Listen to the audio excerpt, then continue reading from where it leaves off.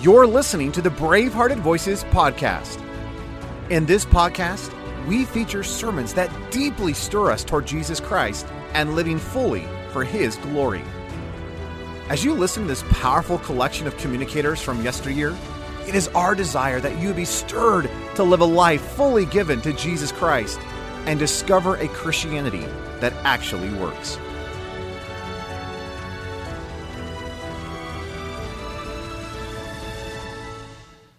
When I was 28 years old, I'm turning 40 in December. So, 12 years ago. I was in the hospital with a stress disorder. How Christian does that sound? I've been on Frontlines Christian ministry for right around 17, even 18 years. Leslie and I have been married 16, and even before that, I was dealing in ministry on the mission field. And so I know what it is to take a hit from the enemy. I know what it is to stand for truth. And yet I didn't know how to appropriate it in my life and in my soul. Because you can read about things in Scripture, and you can read about men who are scourged and get back up rejoicing, but if you're never trained in exactly what that is, then sometimes you don't see it actually happening in you when you get the lash on your back. And I was in the hospital, 28 years old, and Leslie was concerned that it was a heart attack. It turns out to be a stress disorder. I had a problem with handling my anxiety. And what's funny is I was the happiest guy you'd ever meet all growing up. And so always a big smile on my face up until right around, I don't know what it was, somewhere in the early 20s, right when I gave my life radically to Jesus Christ to serve Him. And I remember one of the first things that happened in this process. I was a young buck, a young Christian guy ready to take on the world. I remember going to Bulgaria.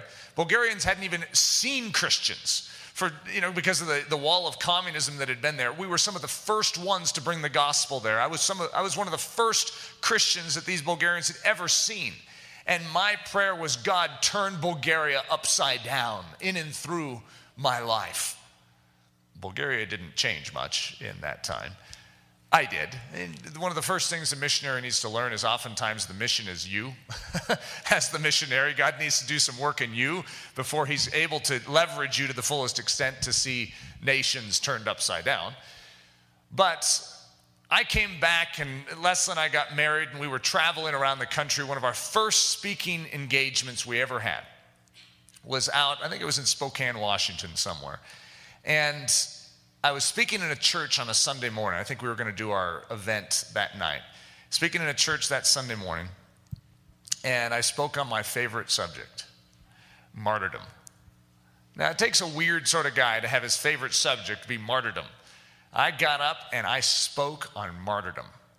And I remember this lady got up afterwards. We were talking in the back, and people were waiting in line, and she said something like, the enemy wants to steal your joy. And I'm like, one big smile. The enemy wants to steal your joy. And my response was a cocky, well, he's not going to get it. Well, if I was to describe what happened in the next few years of my life, it was that my joy was completely robbed. I was hit. I was pummeled. I mean, what Leslie and I went through, it's completely unfair and unjust for any young couple to experience it and to go through it. We were raked over hot coals, even by Christians. We expect the world to not like us, but Christians. And I didn't know how to process this. Well, here I am in my first year of marriage. I'm laying on the floor, paralyzed with anxiety. That was the beginning to show that when anxiety would come in, Eric didn't know how to process it very well. Okay, and all throughout our ministry years, there would be times right before I would come out onto stage that the pressure, because what happens in an event when you travel around the country is when you come out on stage, that poor audience, they're innocent. They don't know what happens behind the scenes in Christianity. They don't know what it's like to deal with all the leadership. And so I'm dealing with all this stress, people that are robbing us of money, people that are falsely accusing us, people that are doing all this bizarre stuff that I can't believe it could happen under the banner of Christianity. I'm in the back right before I'm going to walk out, and I'm laying on the floor paralyzed with anxiety. Eric, this is Leslie's voice. Sorry, it sounded a little too deep. Eric, you need to get up. You need to speak. I come out there. No one would know the difference. But something was weak in my life. I was vulnerable. The enemy would hit, and I would just like fall down. And it wasn't that I didn't stand back up and say, for Jesus. But then he would come in and go, and I would just go again. So it was this ridiculous pattern of falling down, my nose bent out of shape, my body racked with pain, standing up going, for Jesus. But it wasn't that impressive. And I remember God beginning to teach me something called tensile strength. And it all stemmed from me witnessing, it was like this clip from a movie of John F. Kennedy and Bobby Kennedy when they were dealing with the Bay of Pigs, this huge decision, international issue where, millions of lives were at stake. And if they made a certain decision, millions of people would die. And yet, if they made that decision, it may stem the tide and actually turn the occasion towards America's favor. How do you deal with something like that? And I remember watching it, and I was stressed. I was starting to get paralyzed. My same old, physical reaction that would happen when it was my own issues. I was getting stressed just watching their issue. And that's when I realized, it was very clear, from heaven down to earth, Eric, I have a call on your life, and I want you to be in those type of positions and to be able to have a clear mind and to be able to be fit for the job of a leader. But look at you. You can't even watch someone else try and make a decision. And this is Hollywood. Eric, what's wrong with you? I called back and go, I don't know. But I don't have that. I can't keep a straight mind. I can't keep a stable body. My soul is ruffled. I don't know how to stay still and calm in the midst of difficulty. And so that's when the progression ended up taking place to go after tensile strength. I was reading Passion and Purity, and Elizabeth Elliot said in Passion and Purity that there was a season of her life when God trained her in tensile strength. I remember thinking, what's that? Tensile strength, not tinsel, like the stuff you stick on a Christmas tree. Tensile, like the number 10, Tensile, tensile strength. It's the strength of the measurement of like rope or springs on a trampoline. They need to have a certain amount of tensile to be able to endure the weight that is stretching them so that it doesn't collapse. Poor kid in the backyard jumping on his trampoline and snap, he goes to the ground. They need to have enough tensile to be able to handle the difficulty and the pressure that is coming against them. So if you want to measure the tensile strength of a rope, tie a big boulder around the end of your rope, throw it off the end of a cliff, the rock is falling, and then it stops, and there's a tension in the rope. The tensile of that rope is measured by how much weight it can carry and for how long it can carry it. That's its tensile strength. When a rock is knocked off the cliff in your life, how are you looking in your soul? When that boulder goes and you get the tension in that rope, how do you measure out? Because when my soul was measured, as I was witnessing, because I can talk a big talk, but when the boulders get knocked off the cliff, that little pebble is falling down with a rope around it, and then and suddenly Eric would just collapse, and that rope would snap. It's not a good trend. And so I asked God to begin to build me into a man that could handle weights, into a man that could handle difficulty. Not just difficulty, extreme difficulty. Remember, my favorite topic was martyrdom. Extreme difficulty. Men and women throughout the ages that have followed Christ to their end have been able to smile, have been able to sing, have been able to consider it their greatest moment on earth was when they were willing, when they had the opportunity to let go of their life for Jesus Christ. So it's one thing to esteem it in sort of a poetic or a literary sense. It's like, how romantic. It's a whole nother thing when you were measured against it. And it's your martyrdom. And it's you that needs to suffer. Because most of us can romanticize the end of Christianity. Well, some of us can. And we could say, oh, I would love to give my life for Jesus. And yet, on the daily level of our life today, the smallest trial comes, the most piddly difficulty, and we snap. This is our day of preparation. This is when we are made strong for then. And so if you don't take and claim the territory today, you cannot expect to be strong in that day. Extraordinary Courage is the name of this message. This is from Fox's Book of Martyrs. As James is the brother of John, a disciple of Jesus, one of the three in the Garden of Gethsemane, one of the three on the top of the Mount of Transfiguration. This is no small guy in the history of Christianity. As James was led to the place of martyrdom, his accuser was brought to repent of his conduct by the apostles' extraordinary courage and undauntedness, and fell down at his feet to request his pardon, professing himself a Christian and resolving that James should not receive the crown of martyrdom alone. Let's stop there for a second. A man has brought an accusation against James and exposed him. The government now responds because this is the first breakout against the Christians, and they are looking for the leaders. And this man has exposed him. But James, his response to the fact that he's about to be beheaded is that he shows an extraordinary courage and undauntedness. In fact, it was such an extraordinary courage and undauntedness that his accuser is brought to repentance as he witnesses it. He had never seen anything like it. Whatever that man has, he must have. It must be real. And James, his accuser, actually becomes a Christian on the way to be for James's beheading. Hence, they were both beheaded at the same time. Thus did the first apostolic martyr cheerfully and resolutely receive that cup, which he had told our Savior he was ready to drink. That's an amazing statement. That's history. The men that walked with Jesus, how did they handle the most difficult trials?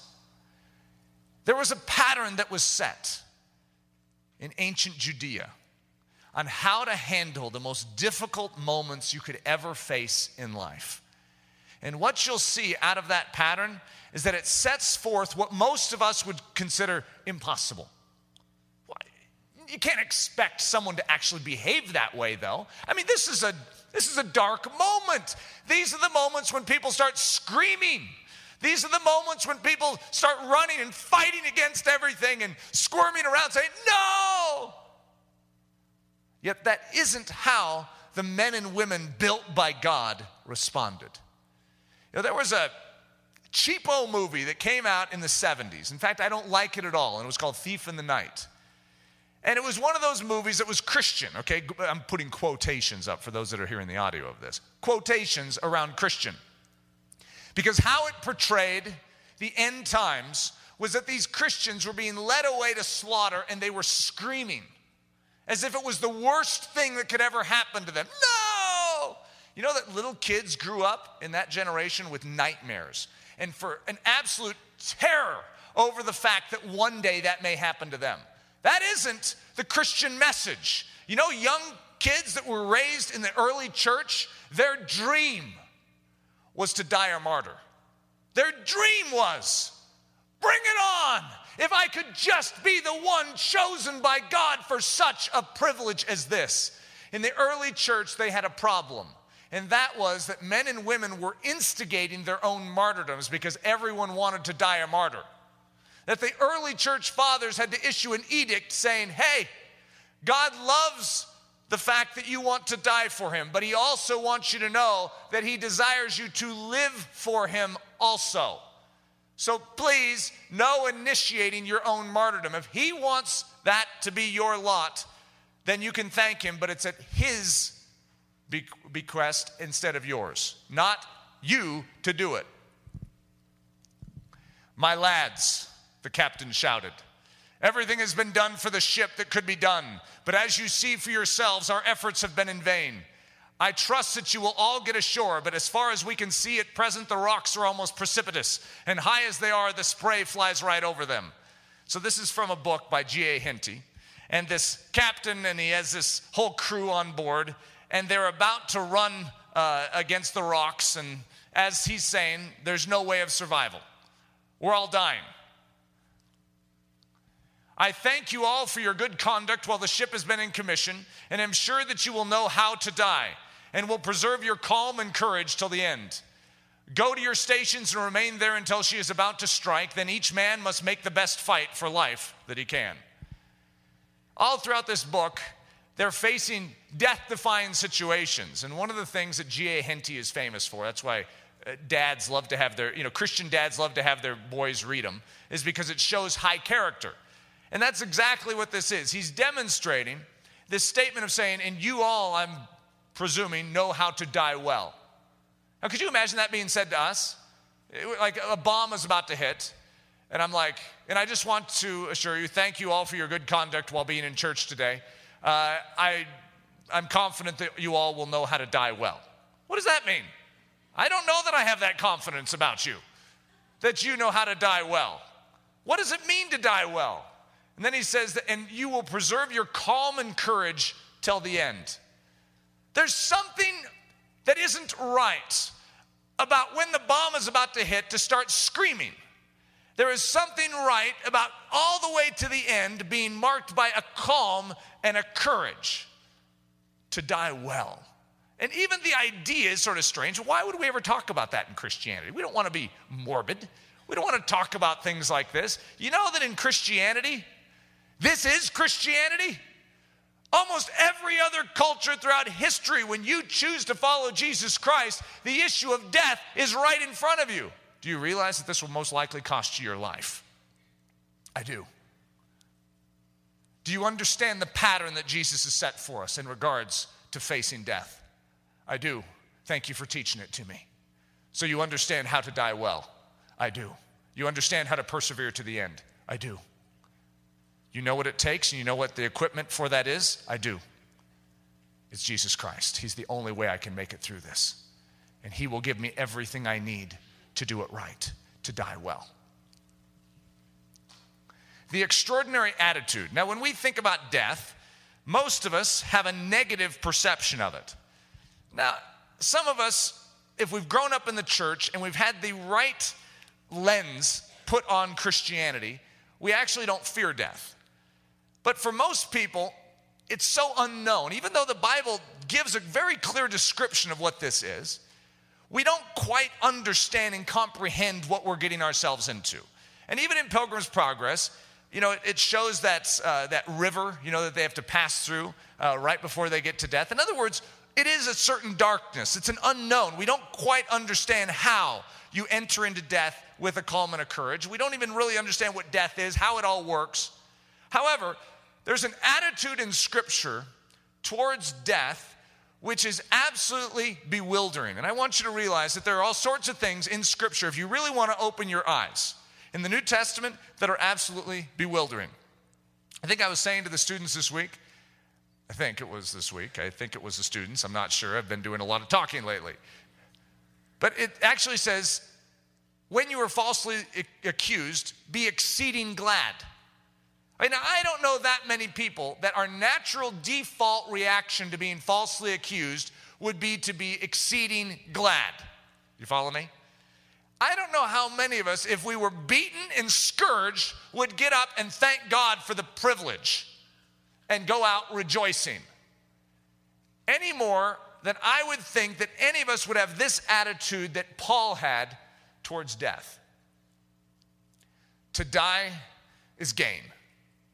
Now, you notice I took out the front part of that scripture. For those of you that are, your book that you memorized growing up was Philippians. Philippians 1:21. There's a first half to that. To live is Christ. To die is gain. But I want you to focus on this part of it. This is a statement by the Apostle Paul, who's probably the best illustration on planet Earth what Jesus Christ can do in and through a willing vessel on earth. To die is gain. That's the attitude that was in Paul, the apostle. Death? Oh, it's an advantage. You know what the word gain is? That's as if you're cashing in on the ultimate reward. You have gained, and I'm reading this book about, Navy ships. They're after the ultimate prize, which is a pirate ship full of all sorts of game that is like in its hull. And if they can get that pirate ship, they all cash in. It's gain. It's advantage.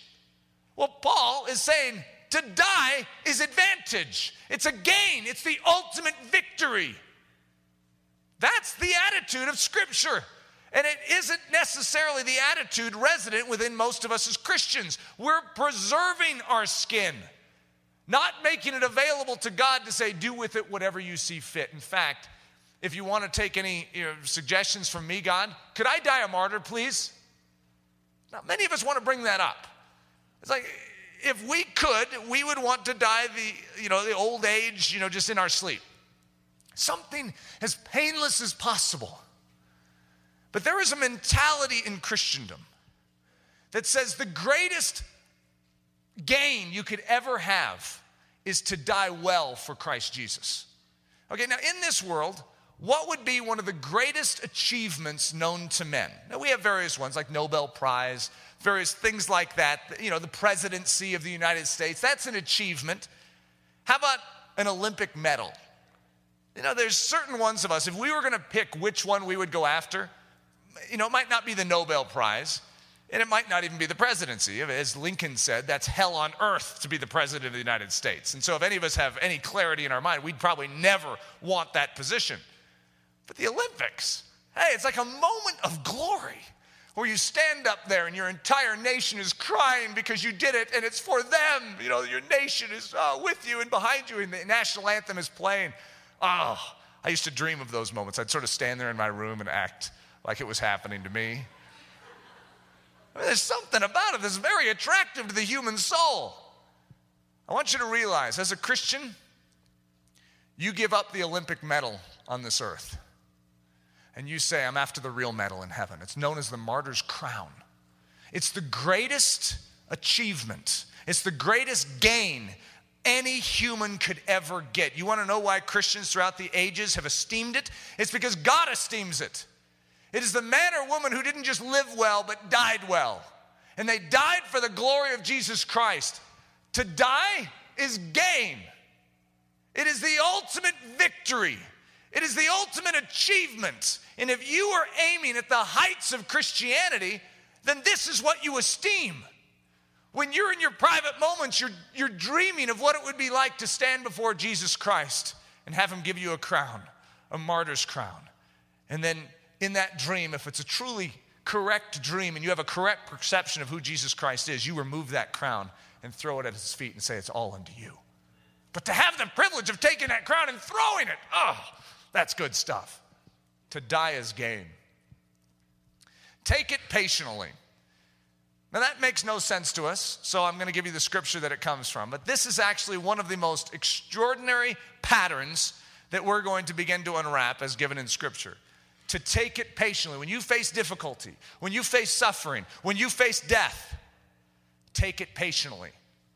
Patience to us today in modern America and in the English vernacular doesn't mean the same thing that it means in scripture. I'll just prepare you for that. You know what patience is in scripture is tensile strength. It is extreme ability to endure great hardship. That's what it is. So to take it patiently, just listen to the scripture from 1 Peter here. When you do well and suffer for it, and you take it patiently, I added the and in there, this is acceptable with God. So let me read it to you again. And when you do well, in other words, you do the right thing, you live for Jesus Christ, you do the righteous behavior instead of the unrighteous, you do what this world may mock, but you do what is obedience unto Scripture and unto the living God. When you do well and suffer for it, and you take it patiently, this is acceptable with God. Pleasing. It's an aroma that is sweet to God's nostrils. It's like, that's good. But you have to take it patiently. So what in the world is that? Hupomeno. It means the brave, calm, and steadfast courage of the Christian soul. So when we're saying to take it patiently, look at this description at the bottom. It means to remain unmoved, to not recede or flee, to stand fast amidst the most severe misfortunes and trials, and to hold fast one's faith in Christ to the end, to endure and bear ill treatments bravely and calmly. Bravely and calmly. No matter what misfortune is thrust upon you, no matter how difficult it is, if you are living rightly before Jesus Christ, you brave it calmly, and you endure it steadfastly with a courage. And this is acceptable to God. This is pleasing to him. This brings a smile upon his lips. This is a delight to his heart. You want to show God the glory that is due his name. You want to show him a thanksgiving. You want to show him your worship in your life. Then you handle your suffering with hupomeno. Mark 13 says, and you shall be hated of all men for my name's sake. But he that shall endure unto the end, the same shall be saved. That word endure is hupomeno. Okay? It's oftentimes translated as endure or patience. Okay? Or patiently. So, he that shall endure until the end, the same shall be saved. Okay, so you're hated, which isn't a fun thing. Okay, I don't know how many of us love that scripture and stick it up on our refrigerator. And you shall be hated of all men for my name's sake. Could you imagine? That's like the cutout. And you like stick it on your clothing. You put it up on your wall. No one really wants that scripture, so we skip over it. Or we at least give it a glance and we nod along and go, that's too bad. And then we go on. But it's not like we want to meditate upon that too much or like help it along. We don't want to be hated of all men. But he that shall endure unto the end, the same shall be saved. So here's what I've done with these next few scriptures. I've taken some of the scriptures, just a few of them, that involve the word hupomeno, and I've changed it out with a fuller definition, right? Like you see endure is emboldened there. So in the next one, same scripture. And you shall be hated of all men for my name's sake, but he that shall show a brave calm and a steadfast courage unto the end, the same shall be saved. This is an enormous dimension to the Christian life. This isn't just like the bonus for the few people that are going to die a martyr out there. And it's so critical to realize that the substance of heaven deposited on the day of martyrdom is something that is familiar to the soul of a Christian when they arrive at that day, because they've experienced the steadfast courage and the brave calm of God throughout 1,000 moments throughout their life. So they're familiar and they're acclimated, and they know that in that testing, in that difficult time, God will come through and give them everything they need. You know, there were 10 virgins that had oil. 5 of them, all 10 started out with oil. 5 of them sort of lost the oil.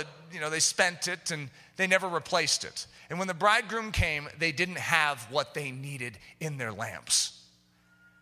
One of the number one things we as Christians need is to make sure that our lamps are full. That when the bridegroom comes, or the difficulty comes in our life, the great challenge awakens in our life, that we have in our sole possession that which is needed to show a brave calm and a steadfast courage. So I'm going through a list of different scriptures that have hupomeno in them. Rejoicing in hope, patient in tribulation, continuing instant in prayer. So rejoicing in hope, showing a brave calm and a steadfast courage in tribulation, continuing instant in prayer. That would be a great scripture for you guys to spend the week studying. That is, what a breakdown of the life lived as a Christian. Rejoicing in hope, showing a brave calm and a steadfast courage in tribulation, and continuing instant in prayer. So in 1 Corinthians 13:7, it's that list of what love is. And so I put love at the front just so you remember it, even though it's not necessarily in 1 Corinthians 13:7. So love, ... beareth all things, believeth all things, hopeth all things, and endureth all things. So here's what love is. It beareth all things, believes all things, hopes all things, and shows a brave, calm, and a steadfast courage in all things. Well, how many of you have ever thought of defining love that way? That's love. That's the evidence of God within you. You will know my disciples by their love. I've never thought about saying you'll know my disciples by their brave, calm, and steadfast courage. That's sort of a strange twist on it. This is what love is. It's love unto your King. He says, this is my pattern that I've set for you, and I will give you everything you need to live it out. Hebrews 12 says, looking unto Jesus, the author and finisher of our faith, who for the joy that was set before him endured the cross. That's the same word. That's how Jesus endured. That is what he had. It was that substance of love at the cross. Despising the shame, and is set down at the right hand of the throne of God. For consider him that endured, same word, such contradiction of sinners against himself, lest you be wearied and faint in your minds. So if you're starting to get a little weary and faint in your own mind, thinking, I don't know that I can handle this. I don't know that I can handle this. There has been an example set out for you. Jesus has done something that we are supposed to reflect upon. And most of us, when we reflect upon how Jesus faced the cross, we go, yeah, but he was God. He set the example. It is his example, and he says, follow it. And I'll show you that in Scripture, that example of how he faced the cross is actually your example. Not just make you feel bad of how unlike that example you are, but to give you the courage that lest you be wearied and faint in your minds, remember it, consider it is what it says here. Consider him who dealt with this, who patiently endured, who with a brave calm and a steadfast courage walked the Via Dolorosa. So here's the extended scripture with the brave calm and steadfast courage injected. Looking unto Jesus, the author and finisher of our faith, who for the joy that was set before him, with a brave calm and a steadfast courage endured the cross, despising the shame, and is set down at the right hand of the throne of God. For consider him that so bravely and courageously endured such contradiction of sinners against himself, lest ye be wearied and faint in your minds. Following the example, facing death like Jesus.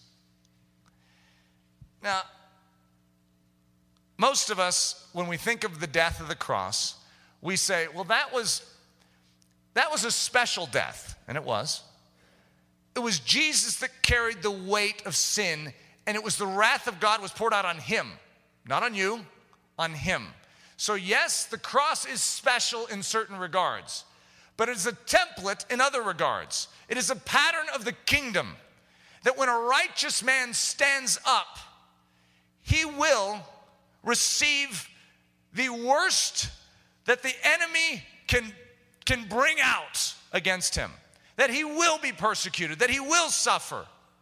But that suffering will bring a sweet fragrance before the throne of God and will ultimately be turned into the ultimate triumph on earth. So following the example, facing death like Jesus. So basically, if I'm going to give a nutshell of what this message is, it's learning to face death the way Christ faced death.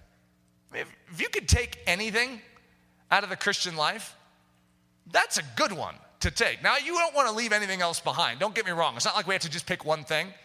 But if there's a major hole in most of our spiritual lives, it's being able to have a confidence that we will face death the way Jesus Christ faced death. I mean, he did it right. What he did is so extraordinary, too, if you think about it. He's God, and he's falsely accused, and he doesn't even open his mouth. He is reviled, and yet he doesn't revile in return. How in the world can he do that? Because if you're falsely accused, you know what your immediate responsive soul is? To clarify that that is incorrect and to justify who you are. It's just how we work. And if any of you have ever had a twinge of false accusation come against you, you know what rises up within you.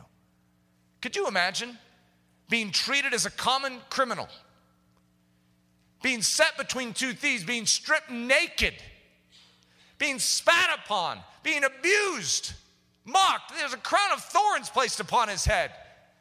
They stick a reed in his right hand and strike him as if to mock him, saying, you really are a king, huh? Well, you're an impotent one. Was he impotent? Oh, no way.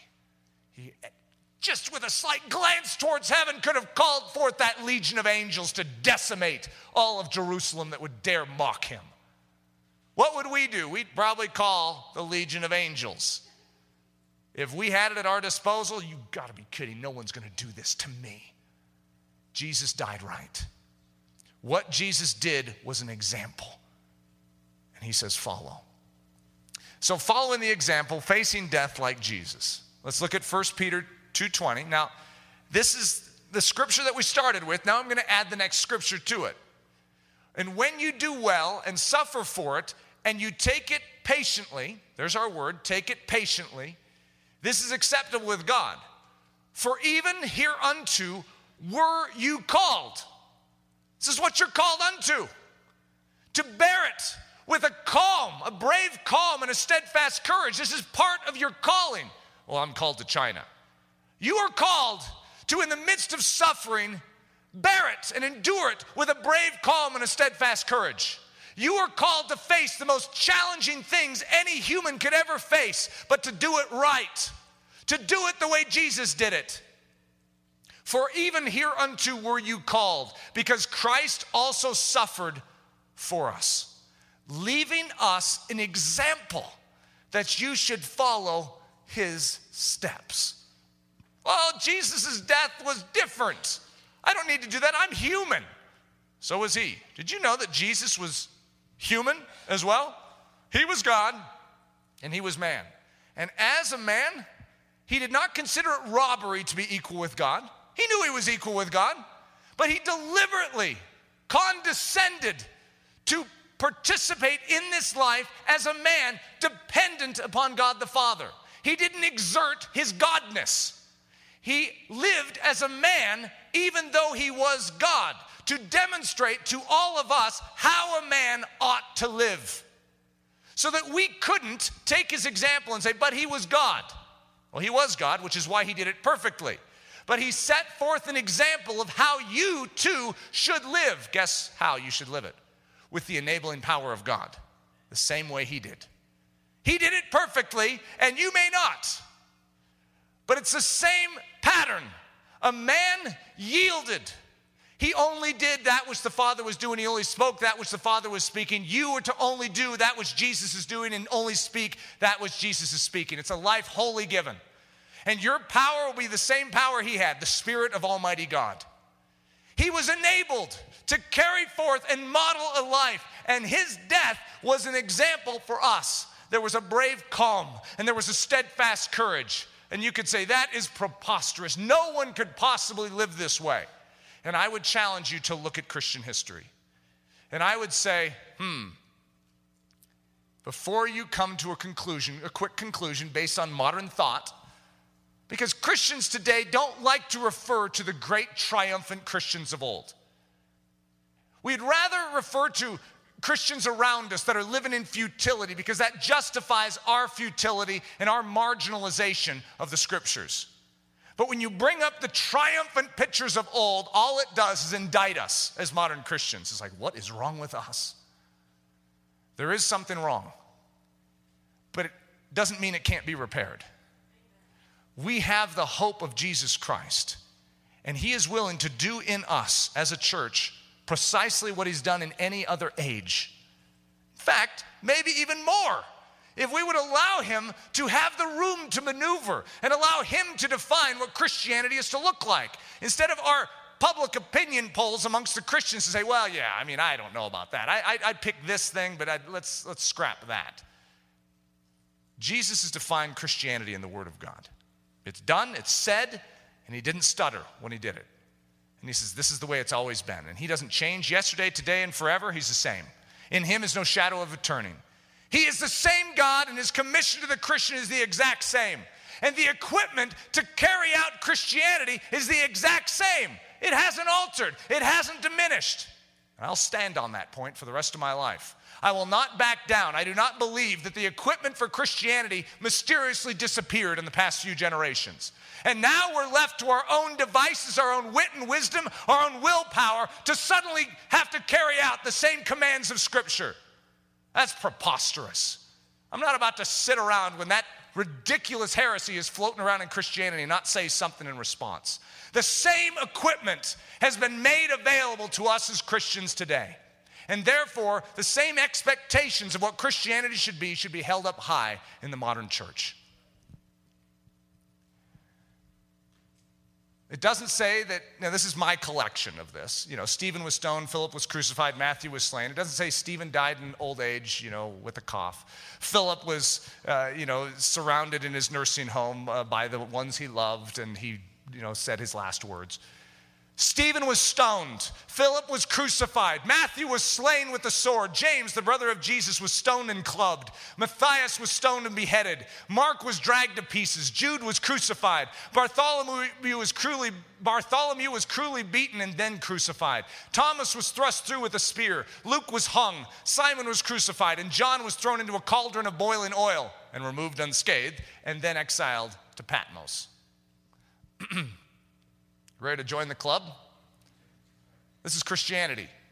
These are the heroes of Christianity. And we desire to be treated differently than them. I mean, Jesus died for us. We don't need to suffer and die. He suffered and died. What is this? Where did this list come from? Who came up with that? That's history. It's a testimony throughout history unto the church. And you know that isn't bad news to the Christians? It's like, oh, no, I don't want to be a Christian. I want to be a Christian. I just read that list. I bask in that list because these men didn't die futile deaths. Their deaths were not screaming deaths, being dragged to the end. They were deaths marked by extraordinary bravery and courage. So let me give you a little taste of it. The Apostle Andrew.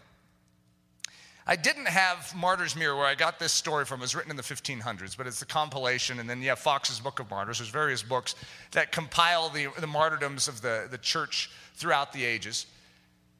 But Andrew, the brother of Peter, was dragged before the governor Aegeus, and Aegeus sat him down on the other side. I at least picture it, sitting down on the other side of a table. And he said, if you don't stop preaching this cross and this Jesus that died upon it, then I'm going to crucify you on one too.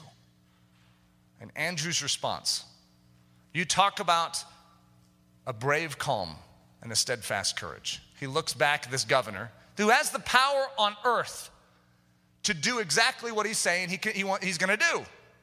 And he looks back at him and says, I would not have preached the glory of the cross of Christ if I was also not willing to die upon it.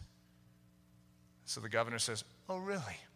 And he dragged Andrew out and put two pieces of wood together in the shape of an X. That's why an X is a symbol of Andrew throughout Christian history.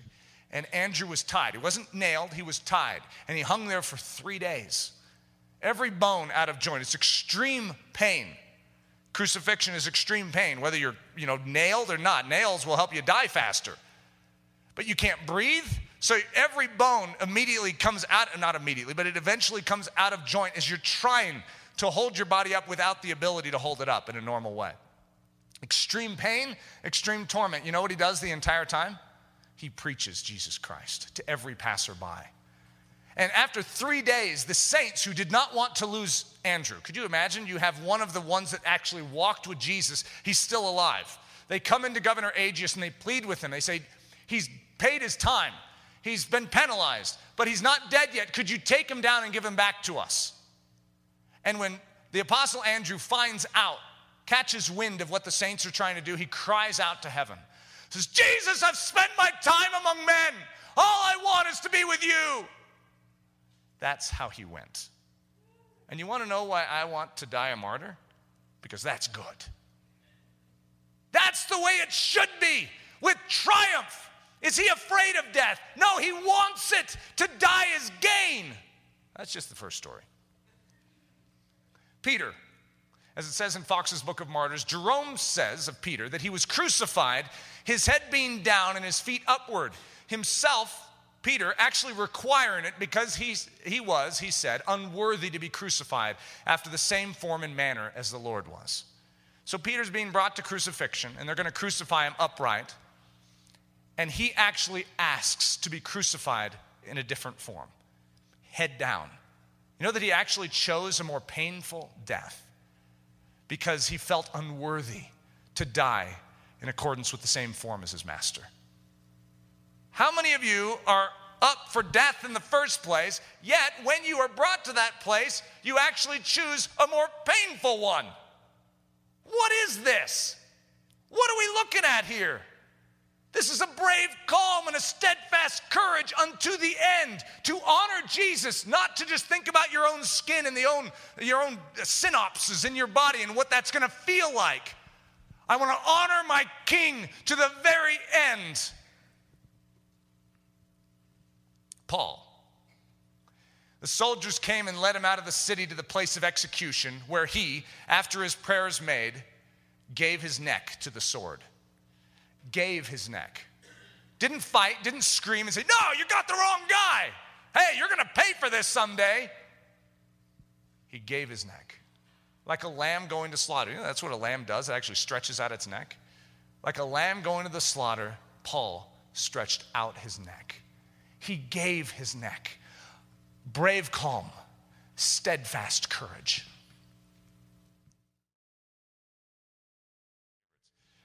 Having come to Smyrna, he wrote to the church at Rome, exhorting them not to use means for his deliverance from martyrdom. No one wants to lose Ignatius. Ignatius is the disciple of John.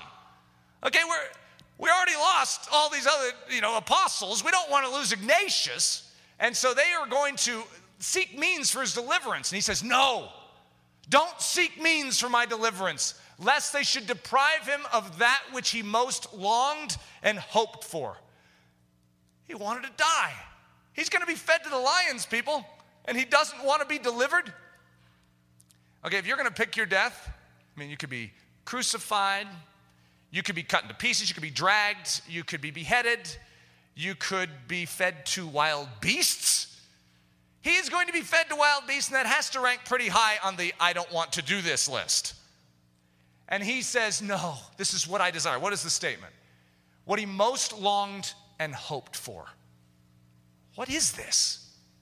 This is what Ignatius said. Now I begin to be a disciple. I care for nothing of visible or invisible things, so that I may but win Christ. Let fire and the cross, let the companies of wild beasts, let breaking of bones and tearing of limbs, let the grinding of the whole body and all the malice of the devil come upon me. Be it so, only may I win Christ Jesus. That's the man who was discipled by the Apostle John, who was discipled by our Lord Jesus. These men had something that is foreign to us today. And even though that seems foreign to you, I would trust the men discipled by Jesus more than I would just some guy running around saying, run for your life. I want this. I choose this. This is still Ignatius. And even when he was sentenced to be thrown to the beasts, such as the burning desire that he had to suffer, that he spoke what time he heard the lions roaring, saying, I am the wheat of Christ. Could you imagine? He's being fed to the lions right now as this quote is coming out. I am the wheat of Christ. I am going to be ground with the teeth of wild beasts, that I may be found pure bread. He actually referred to the lions as his friends, because they were the ones that were going to take him into the very presence of the one he loved. Eustachius, a brave and successful Roman commander. This guy is literally, if you ever saw the movie Gladiator, this is the equivalent. This guy was a successful commander, was by the emperor ordered to join in an idolatrous sacrifice to celebrate some of his own victories. But his faith, being a Christian in his heart, was so much greater than his vanity that he nobly refused it. Enraged at the denial, the ungrateful emperor Adrian forgot the service of this skillful commander and ordered him and his whole family to be martyred. Just celebrate the idolatrous feast, buddy. Don't make an issue.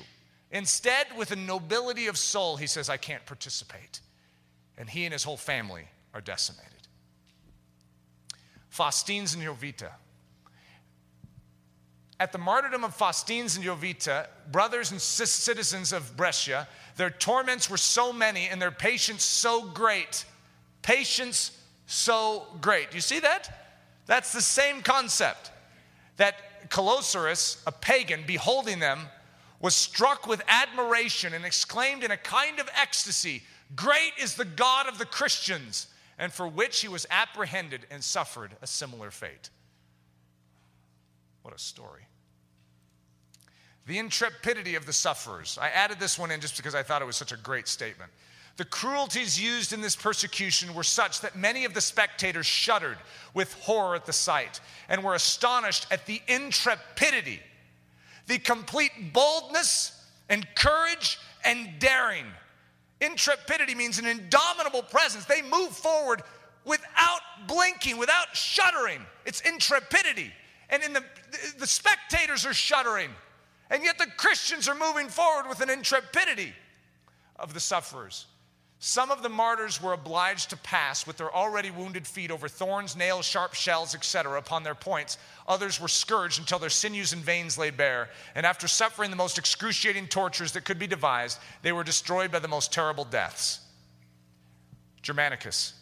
Germanicus, a young man but a true Christian, being delivered to the wild beasts on account of his faith, behaved with such astonishing courage that several pagans became converts to a faith which inspired such fortitude. That's the pattern. The pattern is the world watches how we respond. Have you noticed? That's the third or fourth story already that says the onlookers actually converted because of the courage. The brave, calm, and steadfast courage is the message of heaven to the soul that is being awakened. Polycarp. Polycarp, the venerable bishop of Smyrna, hearing that persons were seeking for him, escaped, but was discovered by a child. After feasting the guards who apprehended him, he desired an hour in prayer, which being allowed, he prayed with such fervency that his guards repented that they had been instrumental in taking him. He was, however, carried before the proconsul, condemned and burnt in the marketplace. The proconsul then urged him, saying, "Swear, and I will release thee. Reproach Christ." Polycarp answered, 86 years have I served him, and he never once wronged me. How then shall I blaspheme my king who has saved me? At the stake to which he was only tied, but not nailed as usual, as he assured them he should stand immovable, the flames on their kindling the faggots encircled his body like an arch without touching him. And the executioner, on seeing this, was ordered to pierce him with a sword, when so great a quantity of blood flowed out as to extinguish the fire. But his body, at the instigation of the enemies of the gospel, especially Jews, was ordered to be consumed in the pile, and the request of his friends who wished to give it Christian burial rejected. They nevertheless collected his bones and as much of his remains as possible and caused them to be decently interred. John Huss.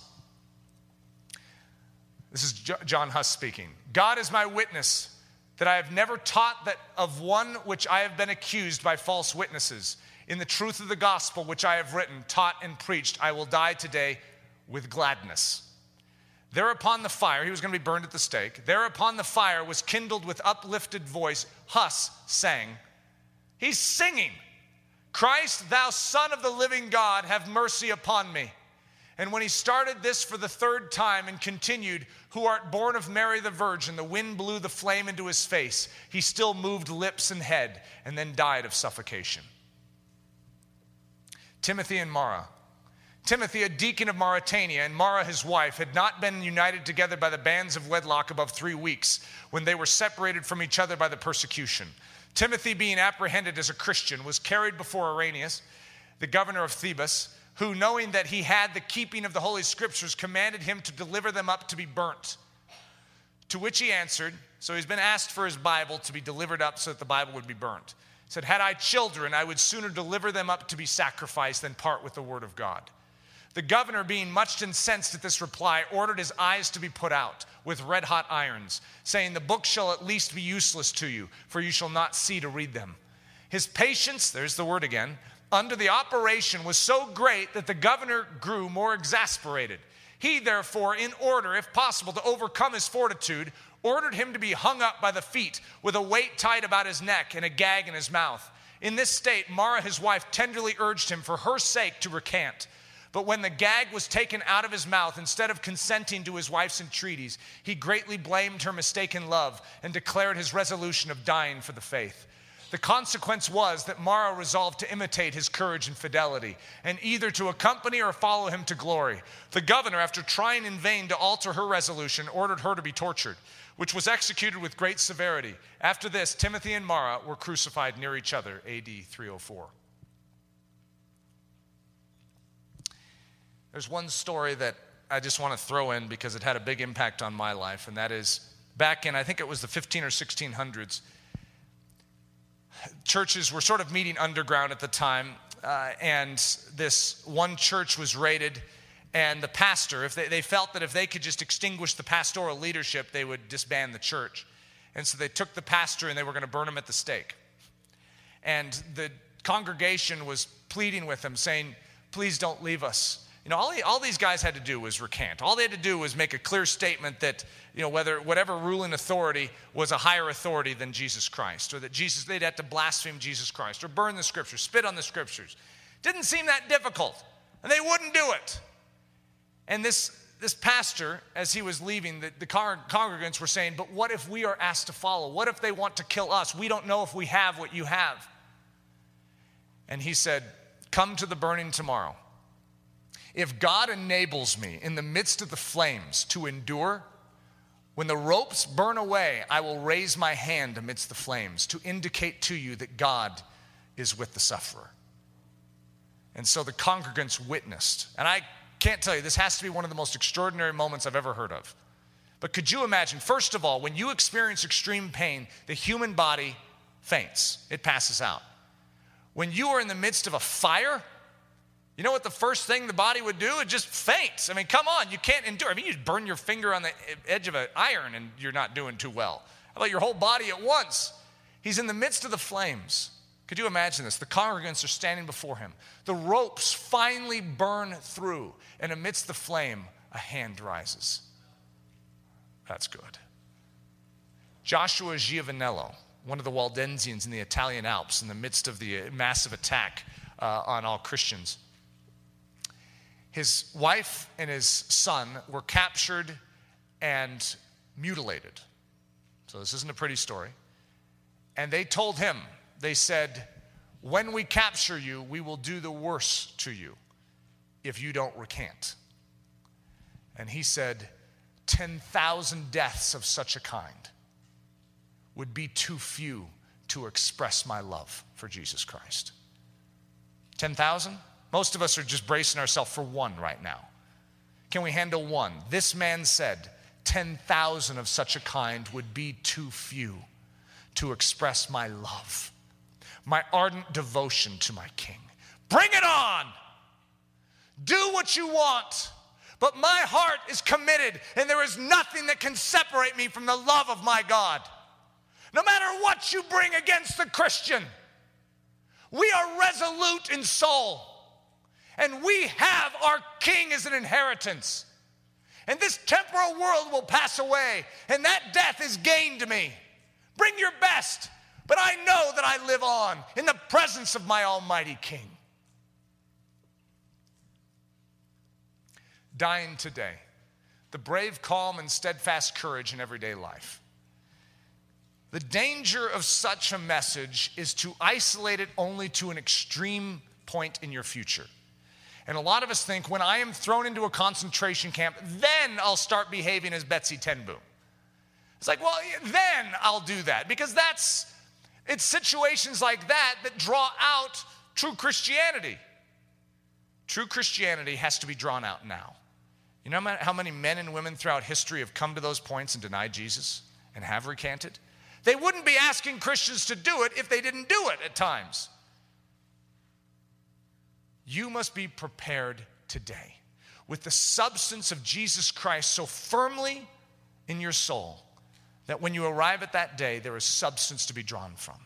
Do you remember the statement? I think it's in The Hiding Place. And Corrie ten Boom's dad makes a statement to Corrie. And Corrie, they were getting ready to, I think they were going to be traveling. I'm not exactly sure. Maybe it was just a reference to when they traveled. But her dad was asked the question by Corey because Corey was concerned about how she could possibly endure difficulty in the future, maybe even torment, torture, or death at the hands of evil men and women. And her dad said, Corey, when we get on the train, when do I give you the ticket? And she said, well, right before we get on. And he said, exactly the same with your God. When you need the grace, he gives it to you. You will have everything you need if you learn to have everything you need now for every situation. When you learn to walk rightly before your God and to take the challenges of today, the moments in today when God is saying, I need you to die. Because death isn't just some day in the future when you pass on to an eternal realm. It is today. The day of death is now. It just may not be physical. But there is a part of you that wants to live, that wants to exert its strength, that wants to cry out when you feel pain, that wants to bemoan and complain when you face difficulty. That part of you needs to be silenced. And you need to give voice to the part of you that is Jesus Christ rising up within. When he was reviled, he reviled not. Well, when you were reviled by your circumstances, when you were reviled by your bank account, when you were reviled by these different aspects of your life, how are you responding? Are you reviling back? Stupid bank account? Stupid boss who didn't pay me enough? Stupid government who took that out of my paycheck? Whatever it is, how are you responding? We face difficulties daily. I don't know what life you live, but that's a statement that is clear for me and everyone I know and talk with. Life is full of challenges, but if you don't take those challenges and learn to respond rightly, what makes you think in the greater challenges that you're going to respond with a greater sense of dignity and calm and bravery and courage? This is your day of preparation. If you are being prepared for the beaches of Omaha Beach in the future, if you knew that something so great and terrible was ahead of you, boot camp is necessary. You know that those men were trained and groomed how to live under fire, how to live in those situations where they're being attacked, so that in those moments they wouldn't cower. There's nothing worse than being in that moment and cowering, screaming, hollering, trying to rescue your own skin, as opposed to facing it and taking it with patience. Now, we need to redefine what patience is in our modern vernacular for this, but facing it with a brave calm and a steadfast courage. You have the opportunity today to do this right. Then said Jesus unto his disciples, if any man will come after me, let him deny himself, take up his cross, and follow me. Verily, verily, I say unto you, except a corn of wheat fall into the ground and die, it abideth alone. But if it die, it bringeth forth much fruit. Now, this is first of all talking about Jesus himself, but it's a pattern. Jesus set for us an example that a man dies and out comes great fruit out of his life, which is the fruit of the Spirit life within us. As it is written, for thy sake we are killed all the day long. We are accounted as sheep for the slaughter. Nay, in all these things, we are more than conquerors through him that loved us. Have you ever seen two scriptures so tremendously juxtaposed? Look at that. 36 and 37 of Romans 8. Let's just read halfway through and stop. As it is written, for thy sake we are killed all the day long. We are accounted as sheep for the slaughter. Period. Don't keep reading. That's it. Well, that doesn't sound like very good news. That's how most people view martyrdom. They stop right there. But there's another sentence. Nay, in all these things we are more than conquerors through him that loved us. You're not losing in that moment. You're not defeated. You're a conqueror in that moment. In fact, let's go to the full enunciation. You are more than a conqueror in that moment. There's victory to be had in it because the onlooking world is standing back and saying, what do they have? Persecutors throughout history that have had to deal with Christians have been so exasperated because no matter what they bring against the Christian responds in love. They bring their best, their hardest blows, their most inventive tortures, and the Christian responds with love. You have the privilege of showcasing Jesus Christ in your little miniature moments of today. How are you responding when that trial hits you? Do you break out in frustration and yell? When you look at Ignatius and how he handled the lions, why don't you grab from his example and say, Jesus Christ, form it in me? I want to give you a quick breakdown of how to get the substance of heaven inside of you. It's going to be very quick. You need Jesus to wrap you in the purchase of the cross, cloak of righteousness. I want you to seek it right now because there's no way into his presence. And his presence is where all the equipment for Christianity is. You cannot muster it up in your own strength, in your own wit and wisdom and willpower. You can grit your teeth and say, I'm going to die well. And you will find yourself not dying well on a daily basis because you are alive. And if you are offended, the world knows it. And you can try and be quiet, but then it eventually comes out in some big combustion. We don't die well without Jesus. Jesus is the secret to dying well. We die well today, all day long. We're no longer alive. It's Christ who lives in us. That's the secret to dying well, is we learn to die well daily. And then when we end this race and death comes and they ask us to recant, to spit upon the Bible, to do something that is so extraordinarily wrong, that we say, not in your life.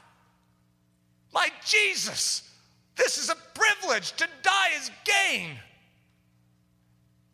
We start today. You need to get into the presence of God because in the presence of God is a treasure chest. And in that treasure chest is all the purchase of the cross. The entirety of the presence of God made available to men and women on earth to be able to enact, to be able to actually live out the gospel command. These aren't just highfalutin poetic statements. There is substance in heaven in the very presence of God for the taking. But the only way to get into the presence of God is through Jesus Christ and his suffering and through his blood shed. And so wrap yourself in the merits of that cross. You need it. Without that, he did what you couldn't do. You can't enter the presence of God. You have to be perfect, without spot, without any defect upon your soul. He's the one that lived it. So wrap yourself in that so that you can enter the presence of God. Come to him and say, Jesus, what you did I need, and I believe it's for me. And he wraps you in it. And that wrapping is an entrance. It's a way into the secret to life working, which is the presence of God. Most Christians say that Christianity and what the gospel is all about Jesus Christ forgiving our sins and washing us clean. But the reason Jesus Christ gave us that cloak and washes our sin and forgives us isn't just the end, it's the beginning. Because it's that washing and that forgiveness that brings us into his almighty presence so that we can partake of him. And he is the solution to your life. You want to live this life well? Get into that throne room of grace and open up the treasure chest, which is the life of Jesus Christ, and say, have me. Take this. Use this body for your glory. And then we'll be comparing notes as you move forward. And we'll be talking about the fact that who in this generation, who in this congregation is going to have the privilege of the martyr's crown? That's the great question. Which of us will get the privilege? Not the penalty, the privilege. Let's learn to die well today. In every situation. Only you know the situations in your life that you've been bucking up against. That when they've reviled you, you've reviled them back. I want you to learn to celebrate these little moments in your life and allow that brave calm and that steadfast courage to envelop and to enfold your inner man. So that in those moments you showcase heaven. And everyone around you, when they watch you, when they're seeing you go through this difficulty, yet they see your attitude through it, they're brought to Jesus Christ too. That's Christianity. They witness it, and they witness it in your hardest moments. Not your easiest moments. In your easiest moments, any of us can have a good mood. Any of us can be brave in our good moments. It's the most difficult moments that showcase Christianity. So take advantage of them. Let's pray. Holy Father, you set an example. And we say thank you. Thank you for what you've done. Lord, we can try our best and grit our teeth to follow your example, but we need you to enable us to follow your example. So Lord Jesus, come upon us and take us. Take these hands, take these feet, take these hearts, take these minds, and make them yours. Make them your body. Lord Jesus, for you and for your glory, we need a brave calm and a steadfast courage for what awaits us. Do it in us, Lord Jesus. Amen. Bravehearted Voices is brought to you by the Ministry of Deeper Christian in partnership with Ellerslie Discipleship. Our passion is to help you grow spiritually by providing Christ-centered resources, discipleship, and training in the Word of God and the victorious life of Christ. Our agenda is to bring back the stuff of old, the sort of Christianity that is lived out with the gusto of heaven and actually and practically works. For more, visit braveheartedvoices.com.